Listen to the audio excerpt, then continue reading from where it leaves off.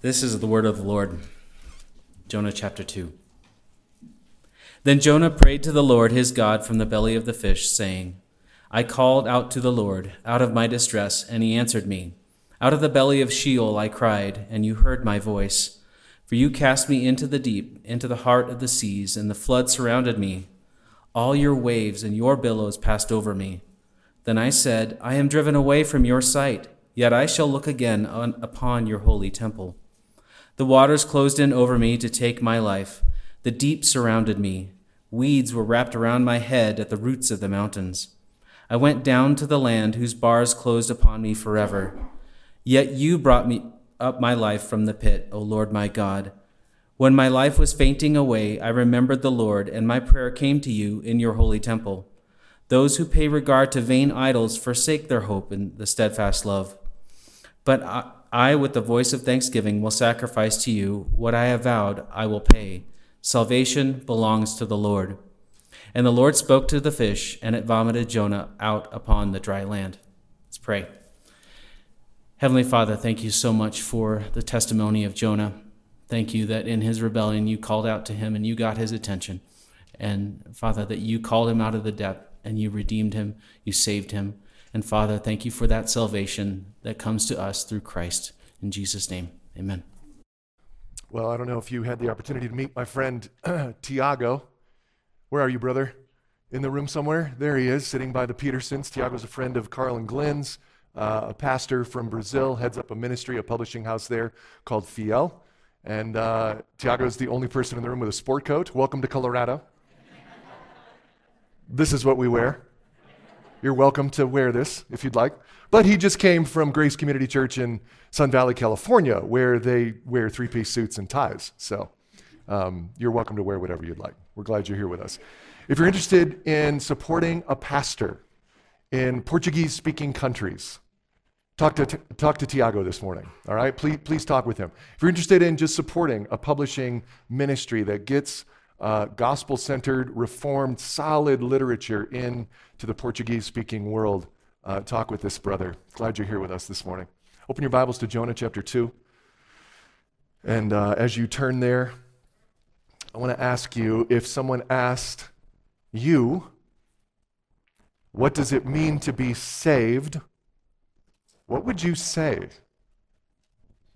I remember that question stopping me cold as a child. I was playing some games with a bunch of other kids in the neighborhood. We were probably playing, in the street, as you used to do back in those days.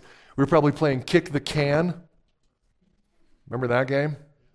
I had to look it up online to remember how to play it when it came to mind writing this introduction. Or we might have been playing 500.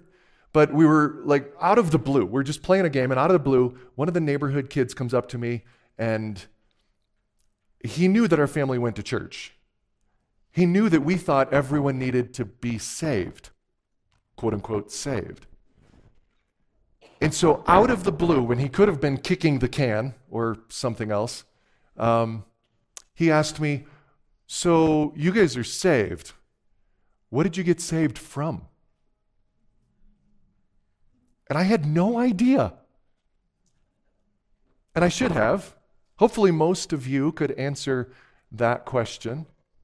But if not, if you feel like you should know the answer to the question, or if you're just curious to know more about the answer to that question, God has you here on exactly the right day.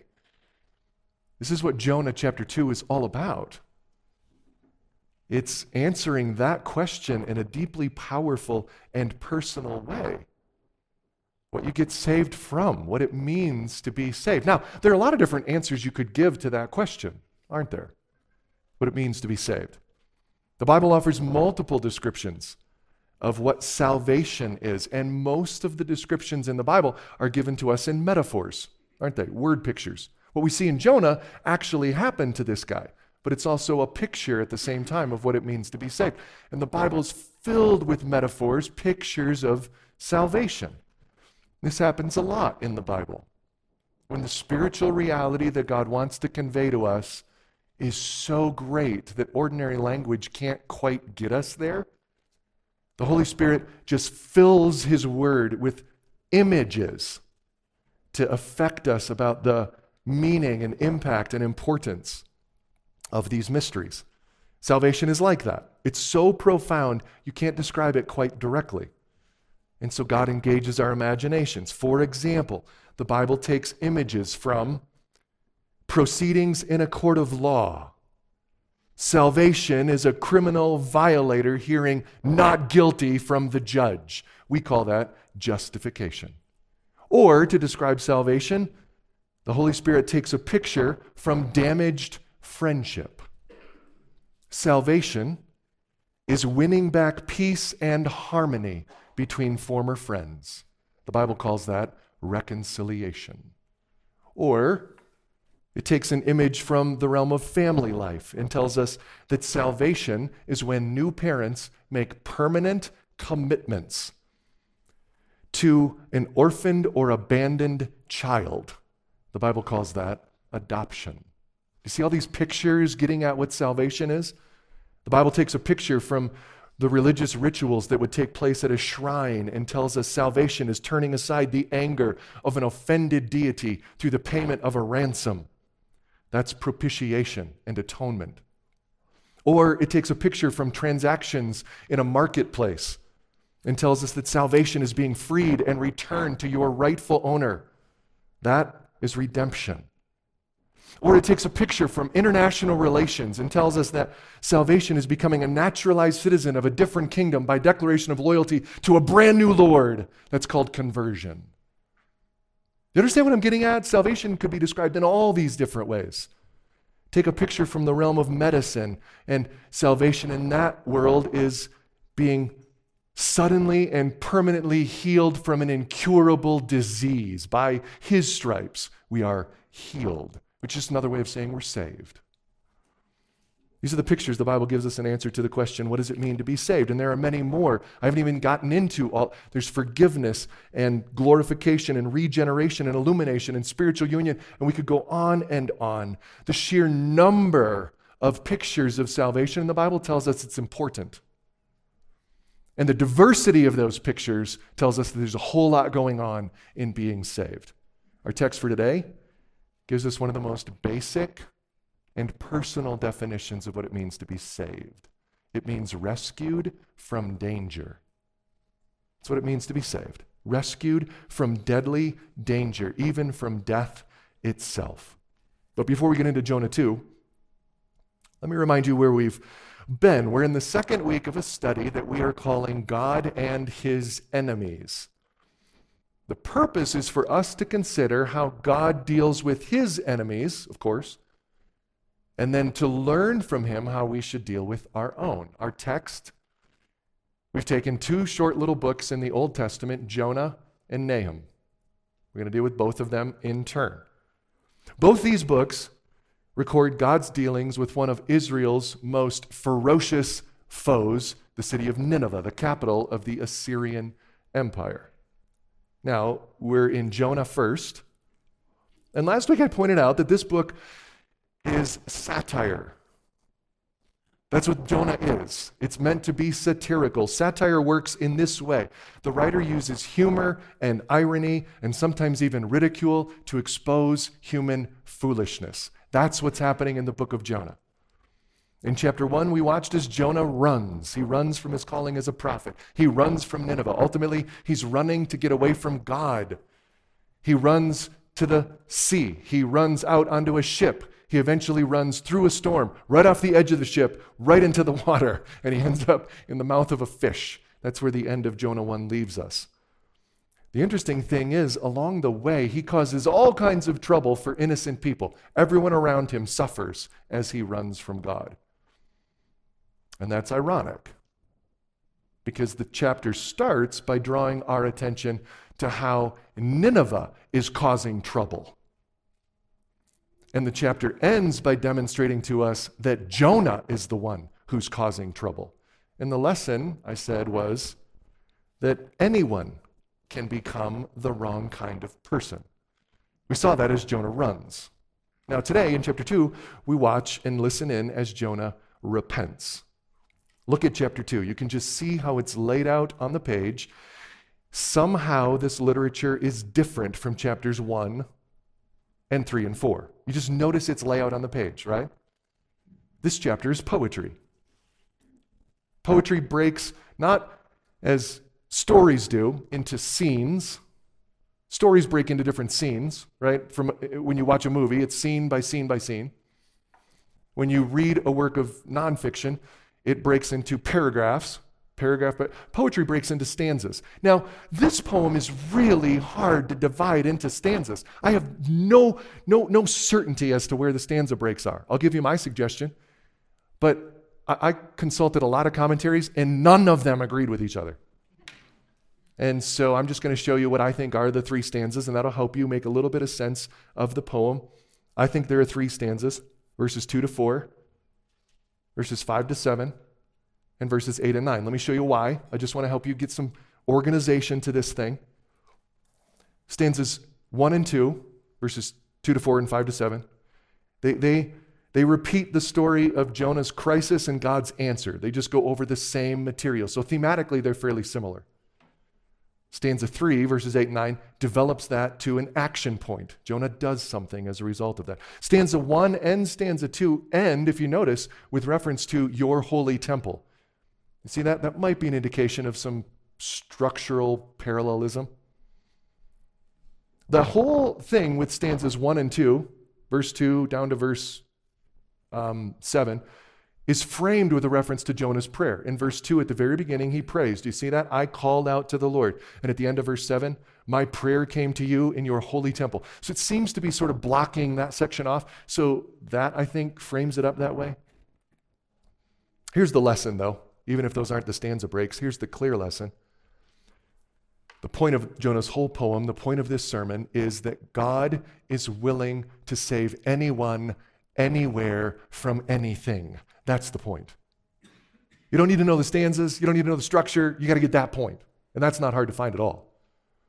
God is willing to save anyone, even a rebel prophet like Jonah. Anywhere, even in the belly of a fish, or in this room this morning. From anything, even death, or worse, prejudice. Because that's Jonah's main problem, isn't it? So let's take a look at it. We're just going to go through these verses in order. Stanza 1, let's read verses 1 through 4. Then Jonah prayed to the Lord, his God, from the belly of the fish, saying, I called out to the Lord out of my distress, and he answered me. Out of the belly of Sheol I cried, and you heard my voice. For you cast me into the deep, into the heart of the seas, and the flood surrounded me. All your waves and your billows passed over me. Then I said, I'm driven away from your sight. Yet shall I again look upon your holy temple. Now, we're parachuting into the middle of an ongoing story, and I don't want you to forget the drama of chapter 1. In chapter 1, verse 16, look at it. The narrator tells us the sailors had just tossed Jonah overboard, and they're worshiping Yahweh on the deck of the ship. I wonder what's going on with Jonah. Well, I'm glad you asked, the narrator says, and the camera lens pans to the ocean surface, and then, picture this, down below the surface, and is plunging down into the deep darkness, and suddenly, into view, through the darkness, comes this huge fish. And, oh no, oh yes, the lens goes right through the side of the fish, and inside is this bedraggled prophet, Jonah. That's where he is.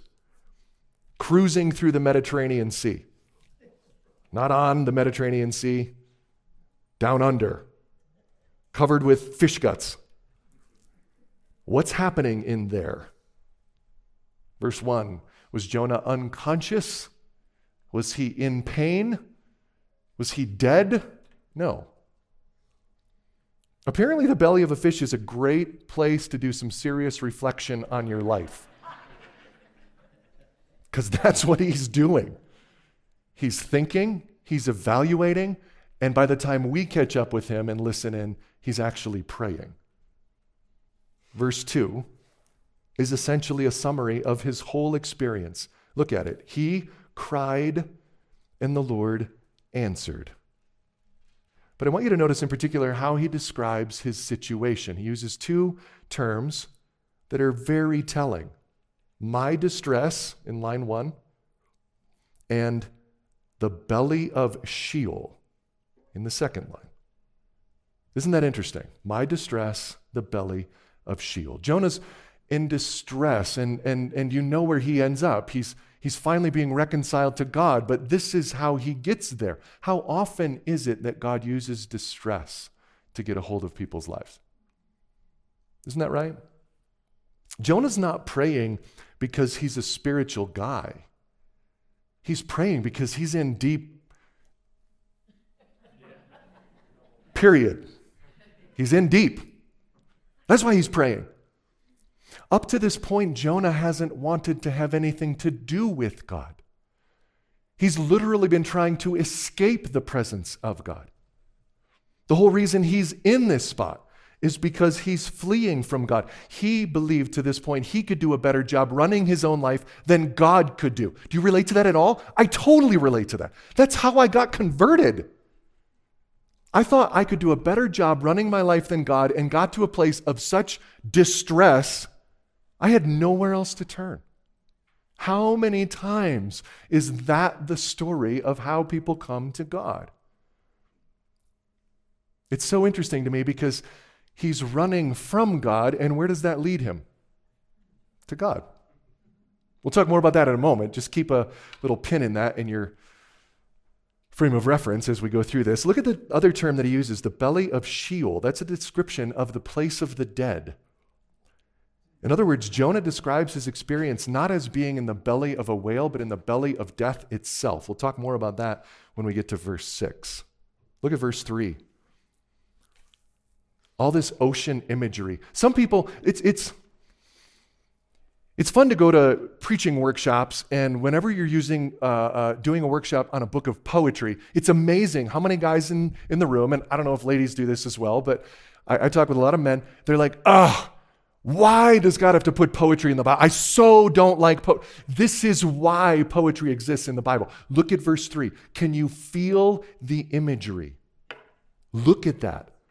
You cast me into the deep, into the heart of the seas. The flood surrounded me.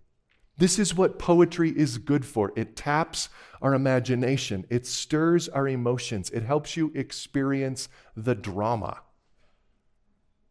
I'll talk a good deal more about that in verse 5. But for now, notice how Jonah describes this situation that he's in. He charges God with that. Do you see it in verse 3? You cast me into the deep.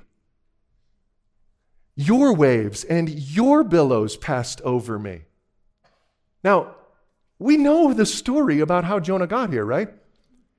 Who got him here? Well, Jonah did. Who threw him in? Well, the sailors did. But Jonah attributes all of that action to God. He's not being snarky. This is your fault I'm here. He's not doing that.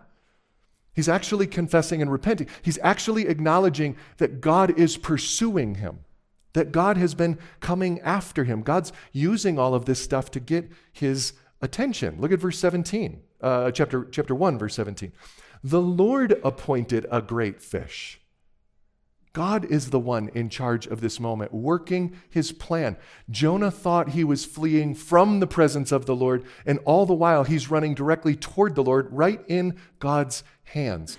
And I just want to point out to you, to help you appreciate the literature, this motif of God's control over nature is one of the most delightful and, in certain ways, ironic elements of the book. The way that God uses nature to get at his prophet. In chapter 1, it's the storm, the wind, the waves. He prepares the fish. Remember what happens in chapter 4, if you know this story? He grows up a vine to give Jonah some relief. He prepares a worm to kill the vine. He brings a strong, hot breeze. All of this to get Jonah's attention. He's working on Jonah through the created realm in ways that are meant to make us both appreciate this and kind of laugh at and with Jonah. I mean, look at how the book ends. Talking about nature and God talking to Jonah. Chapter 4, verse 11. Should I not pity Nineveh, that great city in which there are more than 120,000 persons who don't know their right hand from their left, and also these cows? He makes a point about cows. This thing about the natural world and God's control over it, he leverages to get his prophet's attention. Don't overlook that. The things that God will do to get the attention of his people. Verse 4, Jonah says, I am driven away from your sight. Well, goodness gracious. That's what he wanted, right? He wanted to get away from God. He was trying to escape the presence of the Lord. And what did he find when he got there? It was the opposite of what he wanted. Has that not been your experience? Every time I say, God, I don't think you've got the best plan for me here. I'm going to do my plan. It's always miserable. Where does Jonah end up? In what he calls hell. I got away from you. I was driven away from your presence, which is what he wanted. And he calls that earlier Sheol. That's not what he wanted at all. It was hell. It reminds me of C.S. Lewis's line in The Great Divorce, where he says there are only two kinds of people in the end: those who say to God, thy will be done, and those to whom God says, in the end, thy will be done. Listen to this sentence. Please, every one of you in the room, listen to this. All those who are in hell choose it. Otherwise, it wouldn't be hell. What makes hell so painful is that God finally said, it's your will. I'll give it to you. Jonah got exactly what he was trying for, and it made him miserable. Let me ask you honestly, whenever in your life has giving into temptation yielded the high octane, great experience of real living that it promised? Never. And so recognize it's not God being mean to you. It's him wooing you and drawing you and winning you. I know as I talk with non-Christians, and there might be some in this room who aren't following Jesus, this description of the gospel can be offensive. You're saying to me that I am in dire need of rescue, I have to have God, and I did this to myself? Yes, that's exactly what I'm saying. And if you're honest, when have you ever lived up to your own standards? So why be mad at God for being indignant with you? And let me point out one more thing.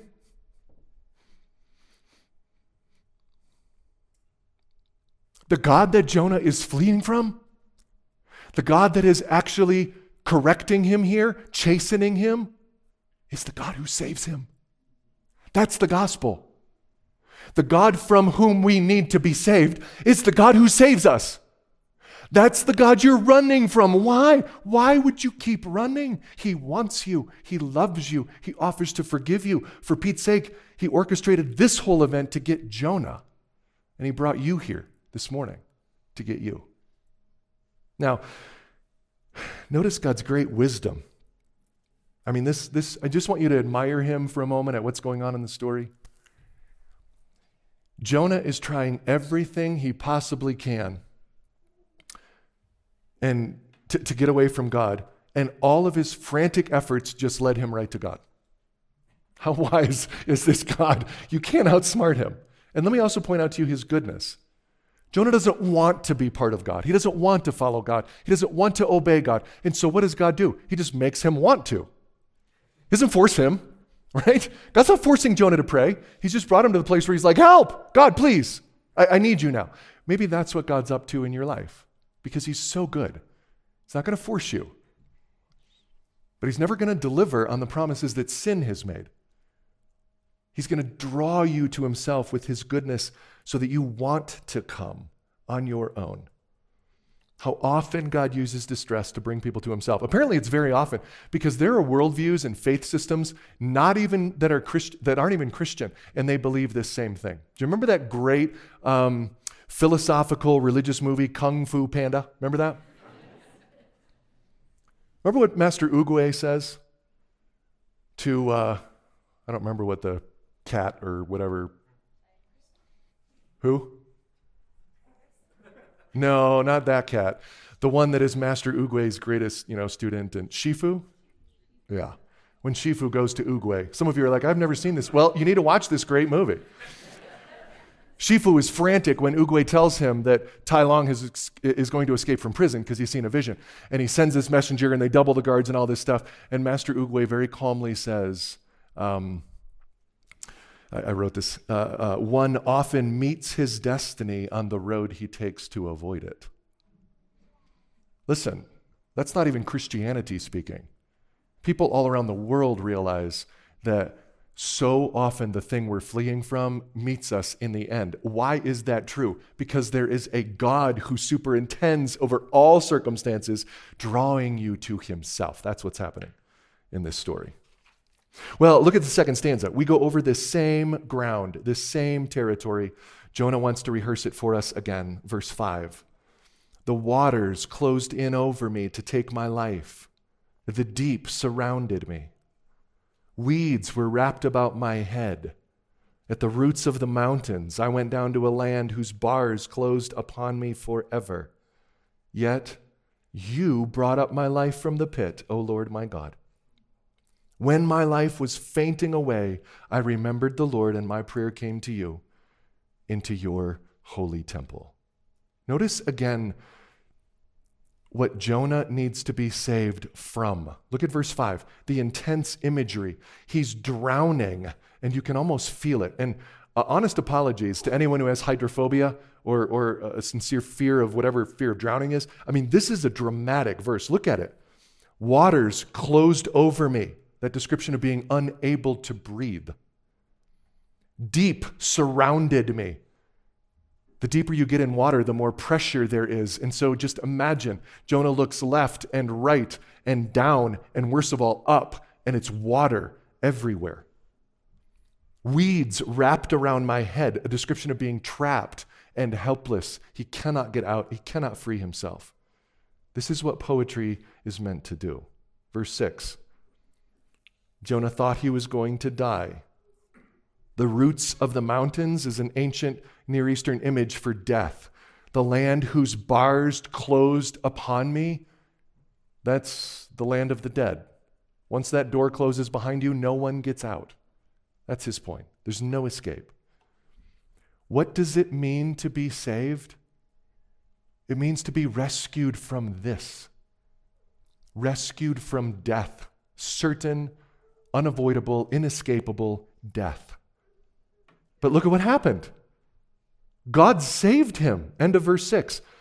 I went down to the land whose bars closed on me forever, but you brought up my life from the pit, O Lord my God.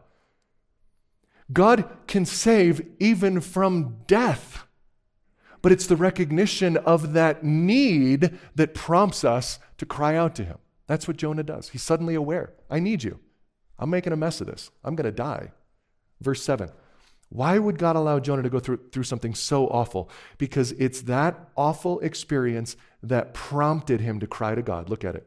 When my life was fainting away, I remembered the Lord. Until that moment, Jonah related to God in theory, didn't he? Some of you grew up in a Christian home. You've heard all about God. Some of what you heard sounded good. A lot of what you heard and saw didn't sound good. But to you, in general, God has only ever been a theory. It's like Jonah standing on the deck of the ship saying, well, I serve Yahweh, the God who made the land and the sea. Did you? Do you? You really serve that God? You fear him? Why are you running from him? It was just all theory. But until Jonah experienced this distress, that knowledge of God didn't drop 18 inches into his heart. But the distress got it there. The suffering got it there. And he says, verse 7, I remembered the Lord. What did he remember? Well, he remembered that God hears prayer and he's glad to answer, and no situation is too difficult for him to answer. Twice, here in verse 7, and then up in verse 4, he mentions your holy temple. For an Israelite, that was the place of God's presence, his blessing, his favor, the place that was the center of all their national desire. Their God was there. Jonah wants to be back in the presence of God. Now, stanza 3, verses 8 and 9. we see that being saved has changed Jonah. Look at it, verse 8. Those who pay regard to vain idols forsake their hope of steadfast love, but I, with the voice of thanksgiving, will sacrifice to you. What I have vowed, I will pay. Salvation belongs to the Lord. Being saved changes you, doesn't it? After this, Jonah obeys God instead of running from him, chapter 3. I mean, look at it. Chapter 3 starts the same way chapter 1 started. The word of the Lord came to Jonah, second time, saying, arise, go to Nineveh, that great city, and call out against it. Message is the same way chapter 1 started, only this time Jonah obeys. Being saved has changed him. Well, at least for now. Chapter 4 shows it hasn't changed him a lot. But here he confesses he knows that his God is different from the other gods. Yahweh is, look at how Jonah describes him in chapter 4, verse 2. Gracious and merciful, slow to anger, abounding in steadfast love, relenting from disaster. No other God offers all of that, and Jonah knows it. Now, in chapter 4, he uses that in a way that will surprise you. But here, he's banking on that. This God is different from all these other gods. And Jonah's thankful. Verse 9, with the voice of thanksgiving, I will sacrifice to you. Have you noticed something here? This is actually a psalm of thanksgiving, not a psalm of petition. He's not asking God for much. And it's certainly not it's not a lament. He's not just like mourning. It's not even a psalm of confession. Jonah never names his sins. He never confesses to iniquity or transgression. He never asks for God's forgiveness. The word repentance doesn't appear in this psalm anywhere. It's just purely a psalm of thanksgiving. Did you notice that? How can that be? How can God save someone who doesn't do anything to get it? Well, look at the last line. Here's how. Because salvation belongs to the Lord. He does it all, from start to finish. There's nothing in Jonah that warrants being treated like this. There's nothing in you that warrants being treated like that. 3 huge affirmations in this statement. Take it just like a phrase at a time. That word salvation answers the question of what kind of God is Yahweh. He's the kind that saves. He's not only the creator and the storm bringer and the fish appointer. He's the savior. That's the kind of God he is. Salvation comes from Yahweh. But there's a second affirmation. The Lord, that name Yahweh, the name of the Jewish covenant God, he's the only Savior. Salvation belongs to Yahweh. No one else is the idea. The New Living Translation renders this line, my salvation comes from the Lord alone. The point is, if you want to get saved, you have to come to this God. Now, if you want something else, you can go somewhere else. Like if you want an NBA championship, the Nuggets can get you that. Right? Isn't that great? If you want advice on insurance, talk to Peggy Carter. If you want advice on how your house is hanging together structurally and something's broken and needs, talk to Chris Carter. He can help you with that, right? If you want piano lessons, talk to Chris Green. If you want tips on debate, talk to Steve Vaughn. If you want help with some home inspection things, talk to Ken Meckelberg. If you had home theater and you wanted to get that Brad Waite would be your guy. There's all sorts of places you can go to get all sorts of answers. But if you need to be saved, you've got to come to Yahweh. He's the only one. No other God will do that for you. But that middle part belongs to, in Hebrew, literally there's no verb, it's just a preposition. Salvation is the idea of salvation to the Lord, or toward the Lord, or for the Lord, or as it's rendered here, that preposition can mean belongs to. Meaning Yahweh is the authority over salvation. He decides who gets it, and when, and where, and how. And he's made all the necessary preparation, hasn't he? I mean, think about this. Long before Jonah got a word that he was supposed to go to Nineveh, God spawned a fish and let it grow really big. and directed its path on that stormy day through the Mediterranean so that when Jonah plunked into the water and started to sink, that fish was nearby.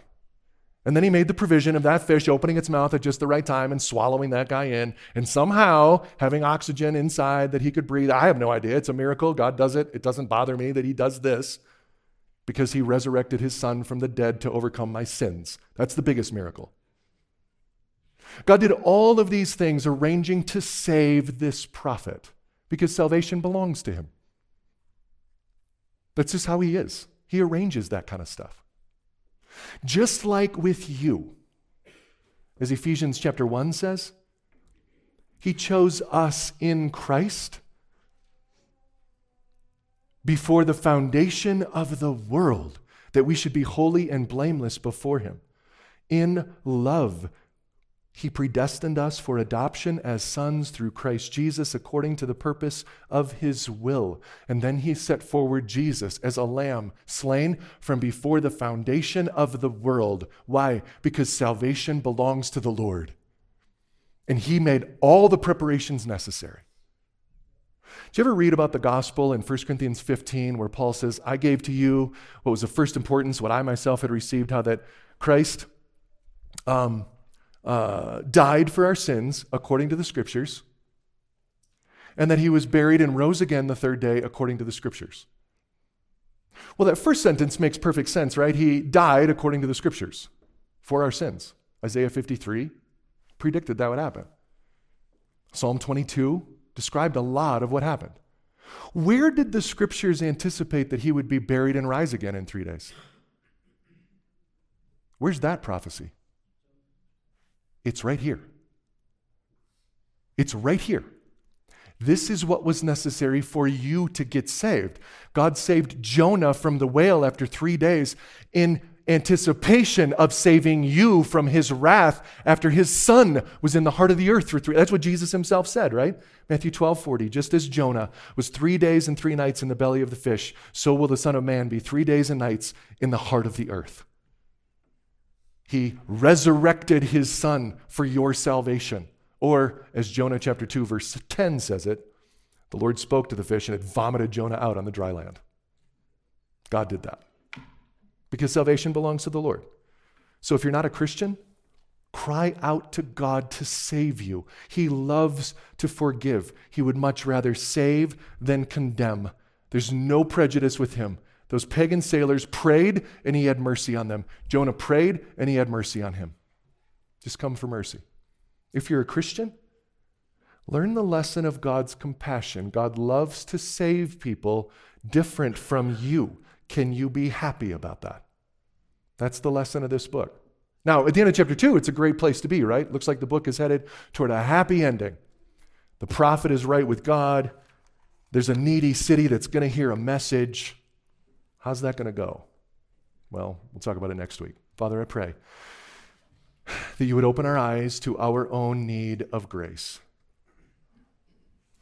and open our eyes to the wonder of the gospel and cause us all over again to worship Jesus who has brought us salvation.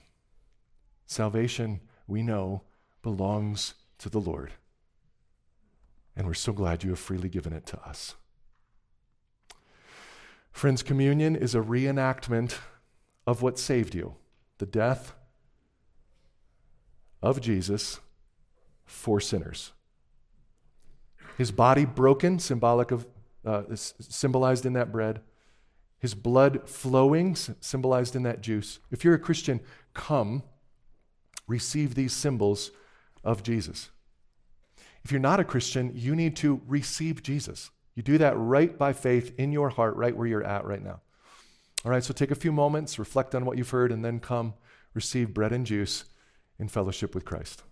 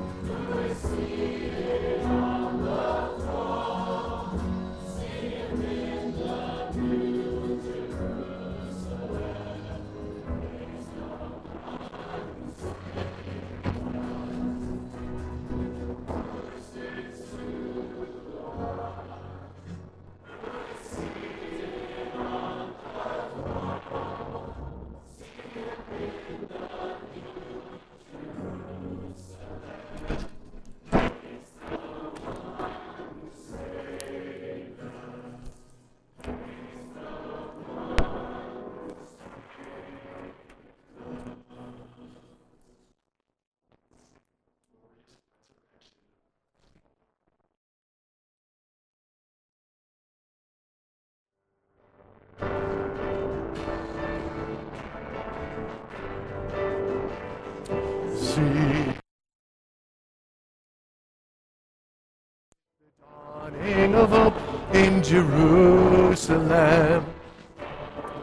Grave closed tomb filled with light as the angels announce Christ is risen. See God's salvation plan, wrought in love, born in pain, and sacrifice. Fulfilled in Christ the man, for he lives, Christ is risen from the dead.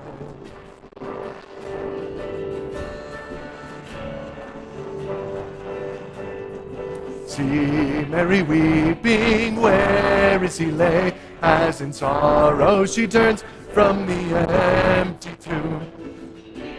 A voice speaking, calling her name. It's the Master, the Lord, raised to life again. The voice that spans the years, speaking life, stirring hope, bringing peace to us, will sound till he appears, for he lives, Christ is risen from the dead.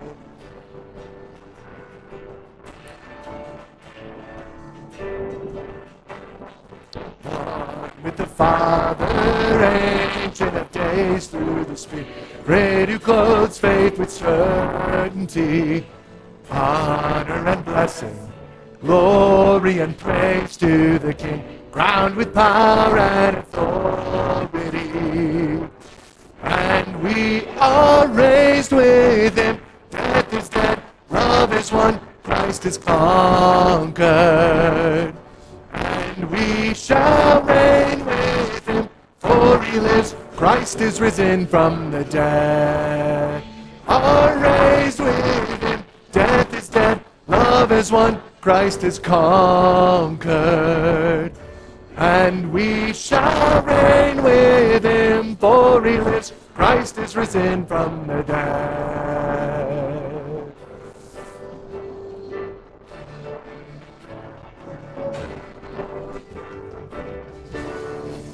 Amen. Yeah, amen. That's right.